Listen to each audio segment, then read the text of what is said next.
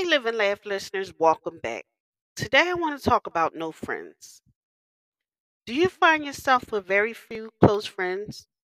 There's often a reason for that.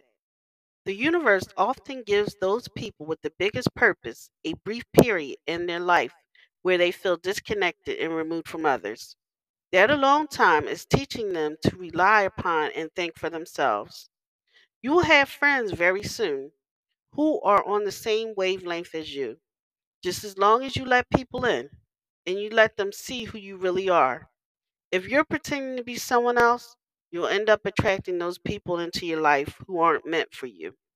In order to allow in real and lasting friendship, you're going to have to be your true, authentic self.